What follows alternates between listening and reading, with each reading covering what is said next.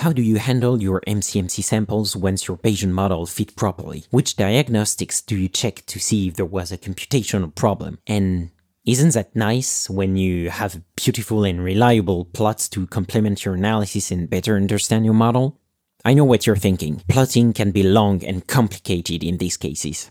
Well, not with ArviZ, a platform-agnostic package to do exploratory analysis of your Bayesian models. And in this episode, Hartikainen will tell you why. Ari is a data scientist in geophysics and a researcher at the Department of Civil Engineering of Aalto University in Finland. He mainly works on geophysics, Bayesian statistics, and visualization. Ari is also a prolific open-source contributor, as he is a core developer of the popular Stan and ArviZ libraries. He'll tell us how PyStan interacts with ArviZ, what he thinks ArviZ's most useful features are, and which common difficulties he encounters with his models and data. This is Learning Bayesian Statistics, episode 10, recorded January 21, 2020.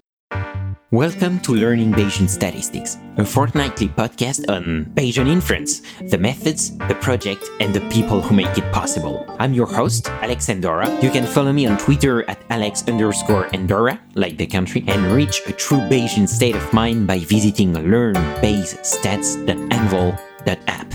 That's learnbayesstats.anvil.app. Let me show you how to be a good Bayesian. Change your predictions after taking information in. And if you're thinking I'll be less than amazing, let's adjust those expectations. What's a Bayesian? It's someone who cares about evidence and doesn't jump to assumptions based on intuitions and prejudice. A Bayesian makes predictions on the best available info and adjusts the probability, cause every belief is provisional. And when I kick a flow, mostly I'm watching eyes widen, maybe cause my life... Hartikainen, it's a pleasure to have you on the show. I'm glad to have another guest from the Stan ecosystem. I had Michael Betancourt on the show the other day, and this episode was particularly appreciated by listeners. I thought it would be interesting to have you on the show because, well, you're working on Stan, but you're also working on another library that we talked about on this show before with Colin Carroll. But it was not the main topic. Here we'll be able to dive a little bit more into ArviZ's guts, because the library is ArviZ. But before that, I think it would be good to start by some definitions, because I think you're the first geophysicist to be on the show. So quite simply, what is geophysics? Yeah, so geophysics is we kind of study what's underground. We usually want to know something what's like underground, like maybe in 1 kilometer down. There is like no way to get there. So we use some physical methods, like we use seismic noise. We try to infer from those soundings kind of what's under the ground. And we use different physical methods like electromagnetic radiation. That's the one way to infer what can we see somewhere where we cannot really see any other way. It's a study of Earth in kind of like...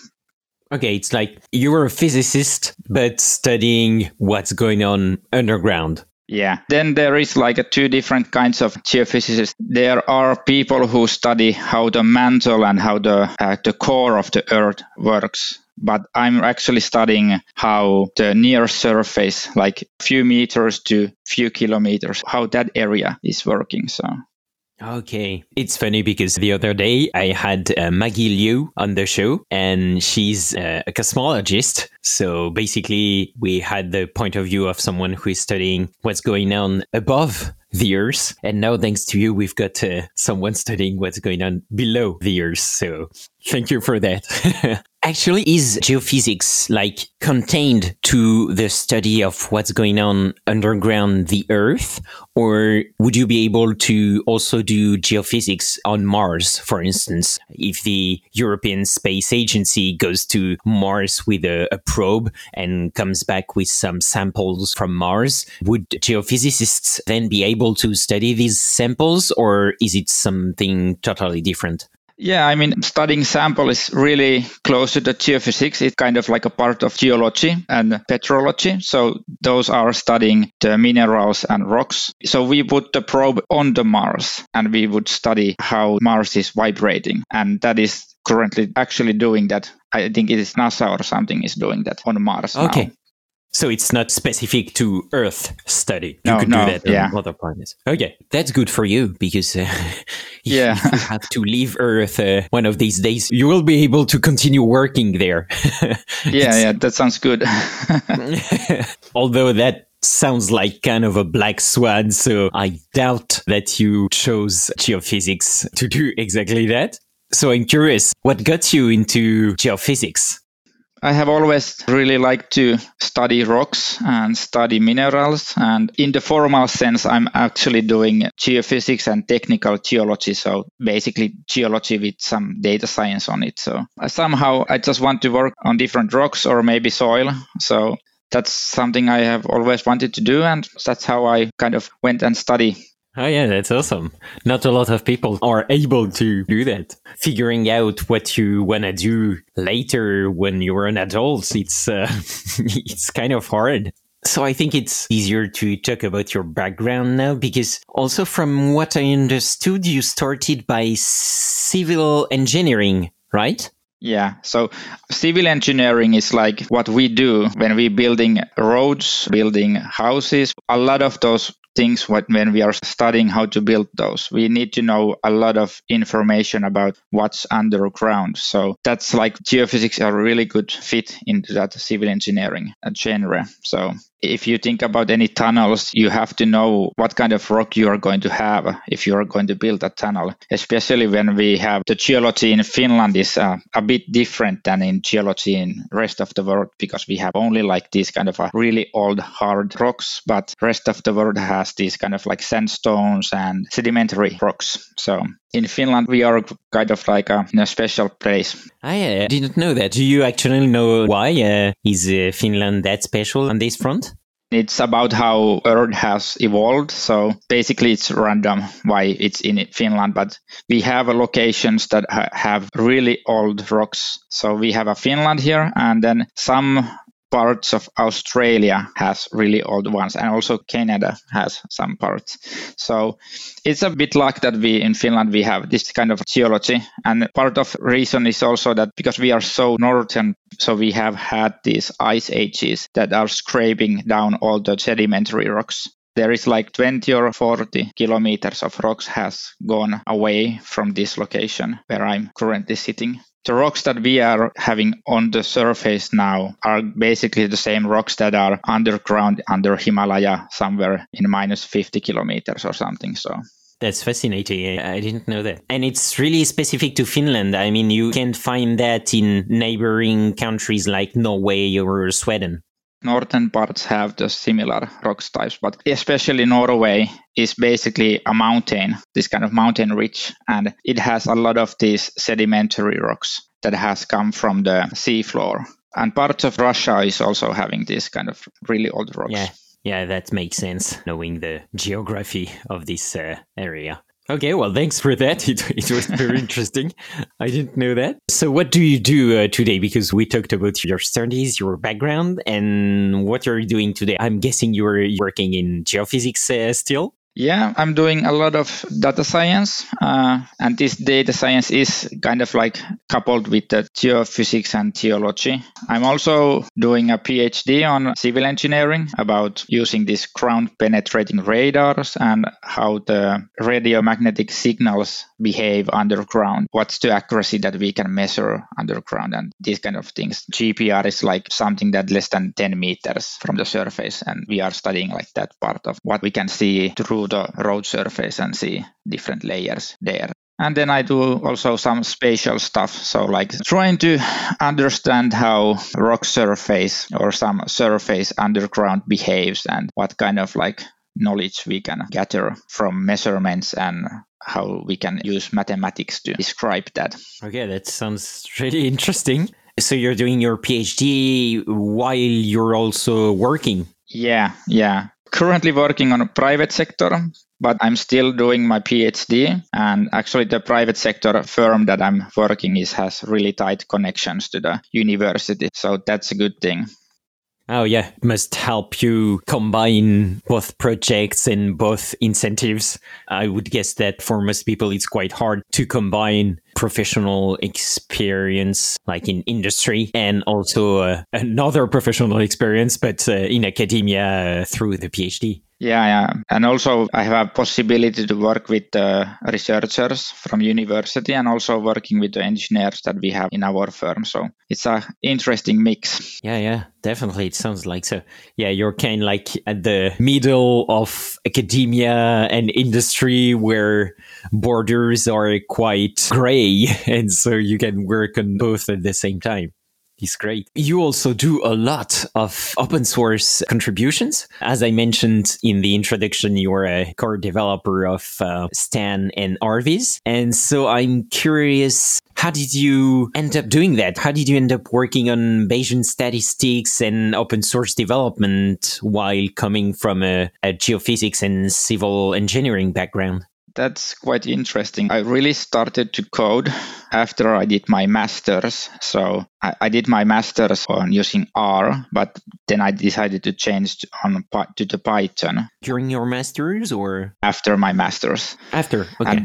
I before my thesis, I used a lot of MATLAB. I did some statistical work for my thesis. So I did all of that thing on R. I had learned Python before that, but then I decided I want to be a bit better or really good at Python. So I started to do that. It took me maybe a few years before I even started thinking about contributing to open source. I have to say that I should have started a bit earlier. You don't need to be a superstar or anything like that to contribute because, just having a discussion is enough. You don't even have to code. You can discuss different things, and that's really helpful because usually you are alone thinking about what to do, and having somebody to discuss the problem is usually much easier to solve it. I did a lot of this kind of Reddit helping stuff. There is Learn Python channel. So I did a lot of solving problems there. And at some point I decided I was maybe doing that, I was good. Somehow I found Python. Was at the same time doing this kind of a mathematics course about inversion and inverse problems. That's the main meat or main problems in geophysics is solving these inverse problems. One way to solve these problems is doing MCMC sampling and using Bayesian statistics. That's a really good way to do that because you can go to this kind of a super resolution because you know a priori a lot of things that cannot happen and can happen. So you can put that into your model, then just use MCMC to solve it. And I was in one mathematics course and we did our own metropolis hasting algorithms and Gibbs samplers, and we used that to solve these different problems. And I was having this kind of a problem also in my PhD at the time. The best way to solve that problem was to do some kind of a super resolution stuff. I decided to start to learn this Bayesian statistic, and I started with the PyMC3 at the time, and I did some tutorials on it and trained it. I remember that from the mathematics course that the best way to do a lot of these hard mathematics problems is to be really explicit about the shapes and how do you really handle the different situations and being explicit about that. And then somehow I ran to the Stan community and read something about that. At that point I was doing half and half like a PyMC3 and PyStan, but then I bought a new phone which had Android on it. And then I want to try to install PyStan on my Android. And I noticed that I couldn't do it because there was a bug in the code. I decided to fix it doing my first PR and doing that. And I get my phone to compile my models. That was quite funny. It's still a toy example, but maybe in a few years the mobile phones are good enough to do some basic stuff. And I was starting to read about PyStan GitHub page and commenting on the issues, and noticed that a lot of the issues are something that I can actually solve by just reading the source code. And that's usually how I try to learn how to use a library, is to read the source code, because usually the programmer is doing a lot of these approximations or doing something using only part of the arguments. So there is a lot of things to customize if you really want to learn something. So I read the code base a lot, and then I just noticed that I have been like commenting on the issues and trying to help on people having installation problems. At the time, the installation problems on Windows were wide, and the instructions for Windows were really hard. It was a really pain to install PyStan or Stan on Windows. I was doing that for like 1 year or something, and at the time, the main contributor or main developer for the PyStan asked, do you want to join the Stan community? You have been really active here, and might be a good idea to have somebody else also doing this. And I was like, yeah, maybe I should start to do this open source stuff. And that's how I started to do PyStan. After that, we have fixed the Windows installation problems. We are really strict about that. You have to use Conda. I think that's the really similar issue with the PyMC, because having these compilers to work, you have to use these Unix compilers to have a working PyStan. So having a Conda and installing is really easy on using those tools. That's PyStan part. And at the time, PyStan didn't really have any plotting. It had one function, we still have it, that was stolen from PyMC3. It was not stolen, we borrowed it. And then there was this package MCMC plotlib. That was the idea to using the same backend for plotting for PyStan and PyMC3. And that took like a year or something before we had somebody who was really thinking about doing the legwork and started to contribute. I don't remember, was it Colin or Osvaldo who started to actually work on that. That has been a really interesting project. Yeah, we're gonna come back to ArviZ and PyStan actually in detail in a minute. I just wanted to ask 2 questions in my mind. Your journey to your open source contribution raised 2 questions in my mind. The first one is, you said that you switched mostly from R to Python during your master's, and do you remember why you did that? Or was it just by simple intellectual curiosity? Yeah. It's interesting because I don't hate R. I just find the syntax a bit weird, but I was already doing stuff on Python before, but mathematical or statistical tools were much easier to use on R at the time. Somehow I just did my thesis with R, but the Python was always my main language, so I kind of like decided to use that one. There was a part-time I did also some Haskell, so that is totally mental language.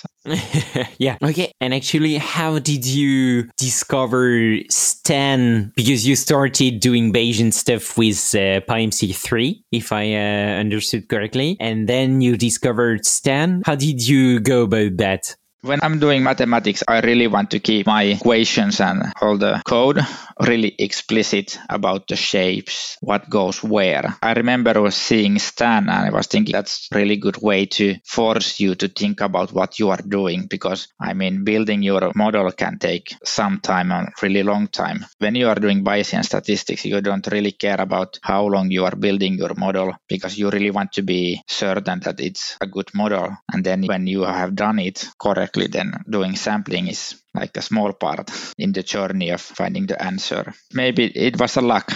Yeah, but it's interesting to see that you actually wanted a tool that forced you to specify both your assumptions. But I'd say that with Bayesian inference, you're kind of forced to do that, specify your assumptions, because your priors are basically assumptions. And also you wanted a tool that forced you to specify the shapes and so on of your objects. Yeah, because I already was quite familiar with NumPy ecosystem. I just know that doing any multidimensional work on NumPy can be really hard if you don't think about it. It can by accident drop some dimension and you don't notice it. Not the code, everything runs fine and you get some answer, but you don't notice that there have been maybe some dimension have been dropped because it was a last dimension and dimension was 1. So that's why I think it's being explicit, it's better than being implicit about the shapes. I think it's actually one part of the Zen of Python. Explicit is better than implicit.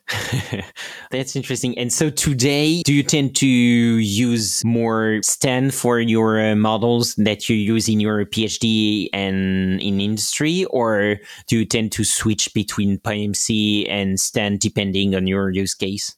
Nowadays, I don't really use anything else than Python for my Bayesian models. But I do a lot of like these Gaussian processes. And doing Gaussian processes, usually it's much easier to use these specified libraries like GPFlow or GPY. I really like to use this George that has quite nice syntax for doing GP. So okay, what are these tools for the listeners? Or are they like external packages that you can add to Stan? They don't do anything with the Stan. I mean, doing Gaussian processes model kind of like this Gaussian model where you have a infinite dimensional normal function, normal multivariate, and you just evaluate it on some points. And then there is a lot of different mathematics going there. But basically, it is quite nice way to model like spatial relations with the continuous variables. They are working like the GPFlow is actually working on a TensorFlow. Oh, okay. And the GPY is just a Python package. You can also solve the Gaussian process stuff on Python and PyMC3. So okay, that's interesting. These tools are like specifically designed for Gaussian processes use cases. I put that in the show notes because I think it will interest some listeners. And actually, I want to do an entire episode dedicated to Gaussian processes because it's also quite widespread method. But as you say, it's quite meta. So it would be interesting to have an entire episode on these because it's not that very intuitive, but it's really useful. Yeah. I mean, it takes some time to get your head around what is going on. But once you do, I mean, it's a great tool. And actually, I realized that I didn't ask you to tell us in a few words, what is PyStan, actually. We talked about that a little with Colin Carroll in episode 3, but it would be a good reminder, I think, to listeners to just explain them what is the elevator pitch for PyStan. Yeah, so a Stan is a probabilistic language to define some model. When you are doing a Bayesian statistics, you define some kind of model that could actually make your samples. So you measure something, you think about how those samples or measurements in, and then you model that process. Then there are some unknowns. Those are usually random variables. You use a distribution instead of a point value, like you do optimization. You find a distribution of values that could fit on those unknown variables, and then you use some language like a Stan to build your model. And then the PyStan is a wrapper for Stan done with the Python. So you can use Python to interact with the Stan language, and it's more complicated. Yeah, but to be clear, you would define your models in Stan with the Stan language, and then you would call your model into your Python programs. But your model is still written in Stan language. You have to write it in Stan language. Basically, it is current situation that you have to write using Stan language, which is basically really constrained language, just focusing on doing Bayesian statistics. So there is not too many things you need to actually learn before you can start to use the language. Yeah, it's quite intuitive once you know about Bayesian inference. And I'd say that once you know how to code with PyMC3, you won't be completely lost if you start working with Stan. Yeah. I think usually if we talk about Bayesian statistics, the hardest part is to think about that you don't try to estimate a point, that you actually use distribution and how you can handle that distribution.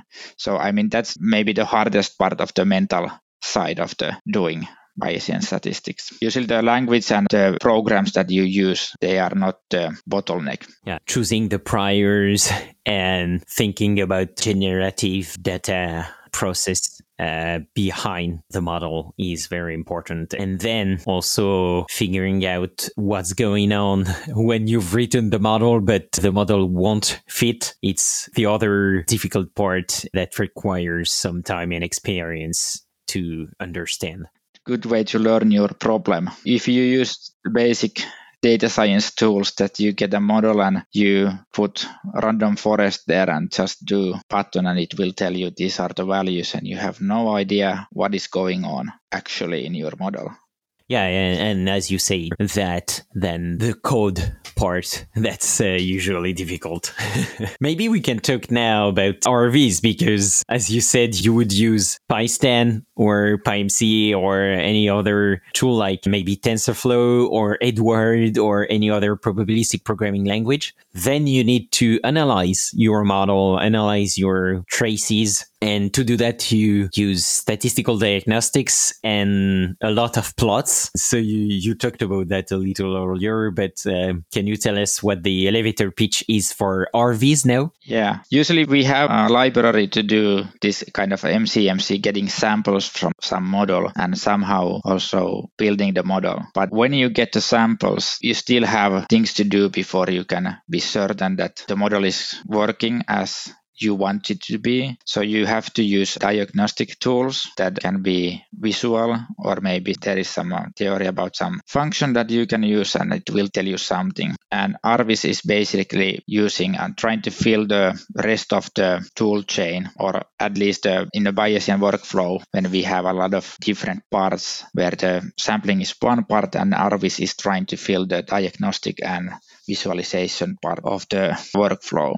A really interesting feature of ArviZ characteristic, I would say, is you're aiming for a platform agnostic library, right? Which means that if I run my model with Stan or PyMC or TensorFlow probability or so on, as long as I get back a chain, I can put that into ArviZ and get the same diagnostics and plots for any platform. We are currently working mainly on Python, but we have actually lately Seth Axon, yeah? Yeah, doing great work on Julia part. So we have wrappers for ArviZ doing for Julia. Also, there is work on R that is done by Stan community, doing this kind of like a posterior package. I hope that in next year or this year we have a way to transform our ArviZ data structure to the posterior structure in the R system for like RStan and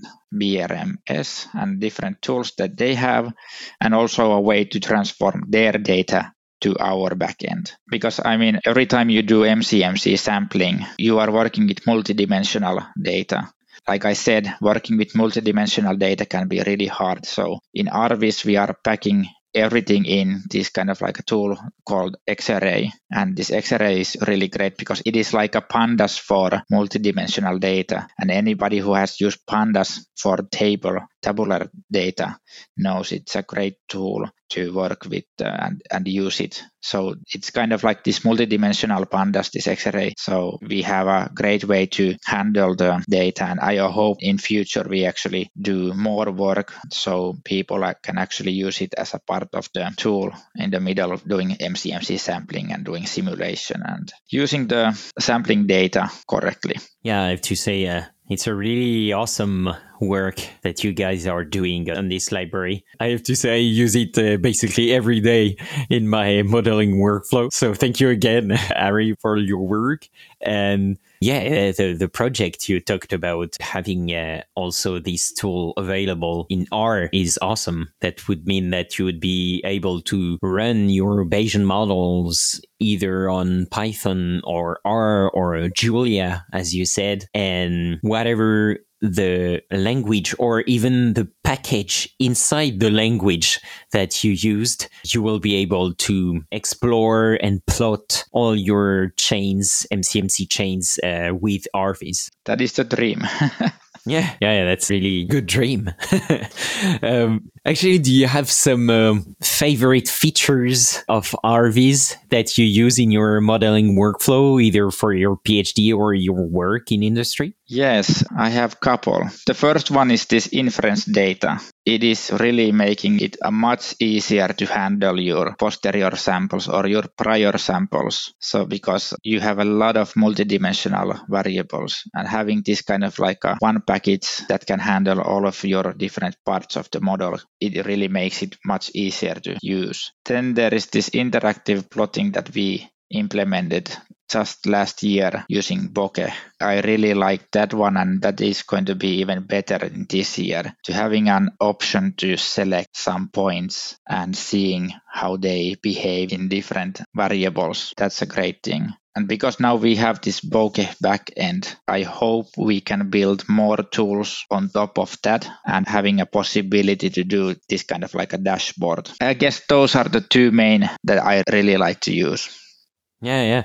And to be clear with listeners, I know you worked a lot on the Bokeh backend implementation, but to be clear with listeners, it would mean that instead of just having the static plots that you get with Matplotlib, when you're working in the Python ecosystem, you would be able to switch the backend and just tell to ArviZ, instead of Matplotlib, use Bokeh now. And then you would get interactive plots that you could scroll and interact with, zoom in, zoom out, and so on, instead of now just having the static plots, right? Yes. Yeah, that sounds awesome. And so that's why you're talking about that would allow to make some automated dashboards from your MCMC chains. Yes. Let's say if you have a 10-dimensional data, it's really hard to think about what is a 10-dimensional space, and having a way to select points. I really want to do this kind of like having an animation to go and selecting points as time goes on. So selecting maybe based on the draw or based on the location and seeing how that behaves with the different variables. That is something I think could be really helpful, because usually when we are watching our samples, we only see the marginal view, and having a way to search or explore the multidimensional spaces, it's something we should try to do even better than we currently do. Oh, yeah, you mean like being able to plot and see the joint posterior distribution instead of just of only the marginal posterior distributions? Yeah, basically. In two-dimensional world, if we are not doing any dimensionality reduction stuff like using UMAP or TSNE or PCA, we are bound to use two-dimensional plots or maybe three-dimensional, but I mean, even using three-dimensional plots can be quite hard. So that's why having a way to search multiple dimensions using only 2D tools is something that we can do. That's a really interesting goal. And actually in our ecosystem, I guess the development that you were talking about earlier, are there also the reflections about adding an interactive plotting backend? I don't know, actually. I know that they are using this bias plot that is based on ggplot. I think that has some interactive methods also. Actually, I don't know. I should really study a bit more. What are they doing on the R side? And also, how are they doing on the Julia side? No, sorry, I didn't want to put you on the spot. I was just curious about if the development was kind of mirrored on the R and Julia side. Yeah, I guess you can't be everywhere, so you're already doing a lot of work on the Python side. So, I mean, we are doing discussion with R developers and these kind of like R-stand developers, because we want to have a similar principle, similar algorithms, and similar functionality on different languages. Because I mean, doing MCMC and doing Bayesian statistics is the same depending on the language. It's all. So. Yeah, exactly. It's a really, really nice project, and congrats again on this project. And thanks for using it. It's really awesome. The plotting is really nice in notebooks. It's really useful both to understand your models and also to communicate about them. I encourage listeners to check it out, either on the R or Python or Julia side of stuff. Plus, I love the idea of trying to bring together the different languages of the ecosystem, because I so often hear and see people having kind of divisive speeches and reactions between R and Python, or Julia and Python, or Julia and R, and so on. I often find that kind of useless, in the sense that what counts is what you do with your programming language. In my mind, the programming language is just a tool, and what's important is what you're making with the tool. So it's really interesting to see this project trying to unite these languages and just saying, well, in the end, guys, what counts is what you're doing with your tools. We don't care about how you get your MCMC chains. Yeah, because I know that the same thing is going on this kind of a deep learning. Do you use TensorFlow or do you use PyTorch or what package? But I mean, when you are doing Bayesian statistics, everybody are on the same boat and it's hard to do that. So we shouldn't really care what package. Should we use R or should we use Python or Julia? Because we are still trying to do the same thing. Yeah, exactly. Just use the language you're more comfortable with and then see where you can get from there. Okay, so we talked about the project of ArviZ teams for the coming month. And do you have any news on the PyStan side? What are your projects for the future, for the year to come? Yeah, so PyStan is actually starting to do this Stan 3. That is the next version of Stan. And that is mostly working on the backend. Backend is going to change. And for PyStan, that is going to mean that we are actually updating how the backend is working. So we have already like this kind of like a beta for HTTP Stan. So basically you can have your inference engine on a server, or maybe it currently works on a local machine, but it's basically a server that doing all the hard work. And then you have this kind of like a shim that is just sending your information to the server and taking information back from the server. So we are actually making totally new backend. I think that has a lot of things that are going to be great, like having a possibility to handle the input-output is going to be probably much easier because we have a possibility to do maybe a live plotting of your variables, having a possibility to see how your sampling is going, maybe using ArviZ, maybe in future. So that is going to change. The language that you use, there are some small changes, but a Stan language is evolving all the time. So it is not a static language. It's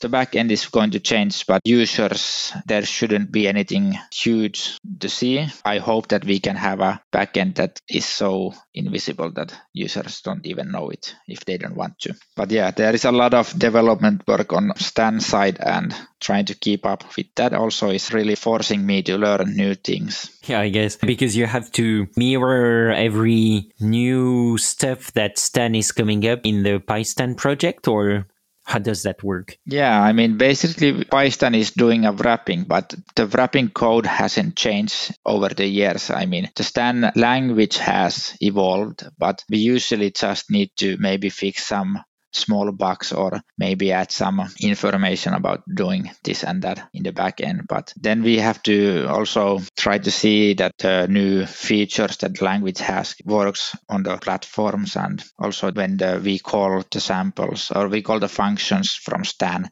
that they work as they should. I think this Stan 3, that is now the new engine to translate Stan language to C++, is going to be great because, I mean, there are going to be many things that are going to be much easier to do than currently. That sounds really interesting. And plus the possibility that you talked about to run the code on a remote server, if I understood correctly, it's awesome. Would it mean that it would make MCMC sampling more quicker? Maybe. We hope this way of having split engine, so we could in future have this engine, same engine using from R language, from Julia, and from Python, we could use the same backend engine. The packages that are talking to the server are just really lightweight. So we could have new developers working on that, because the current code for PyStan, the backend code, if you go and see it, it's a real monster. And I try not to touch it too much, because you have to be really familiar with the code, what it is doing, and how compiling C++ modules work on the fly if you do that. And so it's really interesting, but you have to do a lot of the work to be familiar with that code. So in future, I hope that people can edit and contribute much easier, or having a lower bar to contribute. That all sounds very interesting, Ari. I see that you've got a lot on your plate for the coming month. Plus, you have your PhD and your day work. I wonder if you sleep at all to do all that. That is an interesting question. I don't know. Maybe just before we close up the show, I was wondering maybe if you had in mind some common difficulties that you usually encounter with your models and your data, And how do you usually solve them? That could be interesting to listeners. There is one scene that I usually do when I do Bayesian modeling. I go really quickly to the complicated models, and then I notice that I cannot fit the models at all. So I have to really take it down and think about what to do. What's the simplest example to do and how to build your model in steps. So I think that is the quite common case, that you make a really complicated model too quickly and your data actually don't tell you anything about some parameters. So then it's really hard to fit. So that's why, building models from the simple to complicated is a nice way. That's a really practical advice that echoes what Michael Betancourt and Junpeng Lao said on the show in episodes 6 and 7. The basic idea is start small, think hard about what process could generate your data, think hard about your priors, and then you can think about building a more complex model. Because as you said, if you start by the most complicated version, it will probably not fit. And second, it will be a lot harder to understand what MCMC samples mean.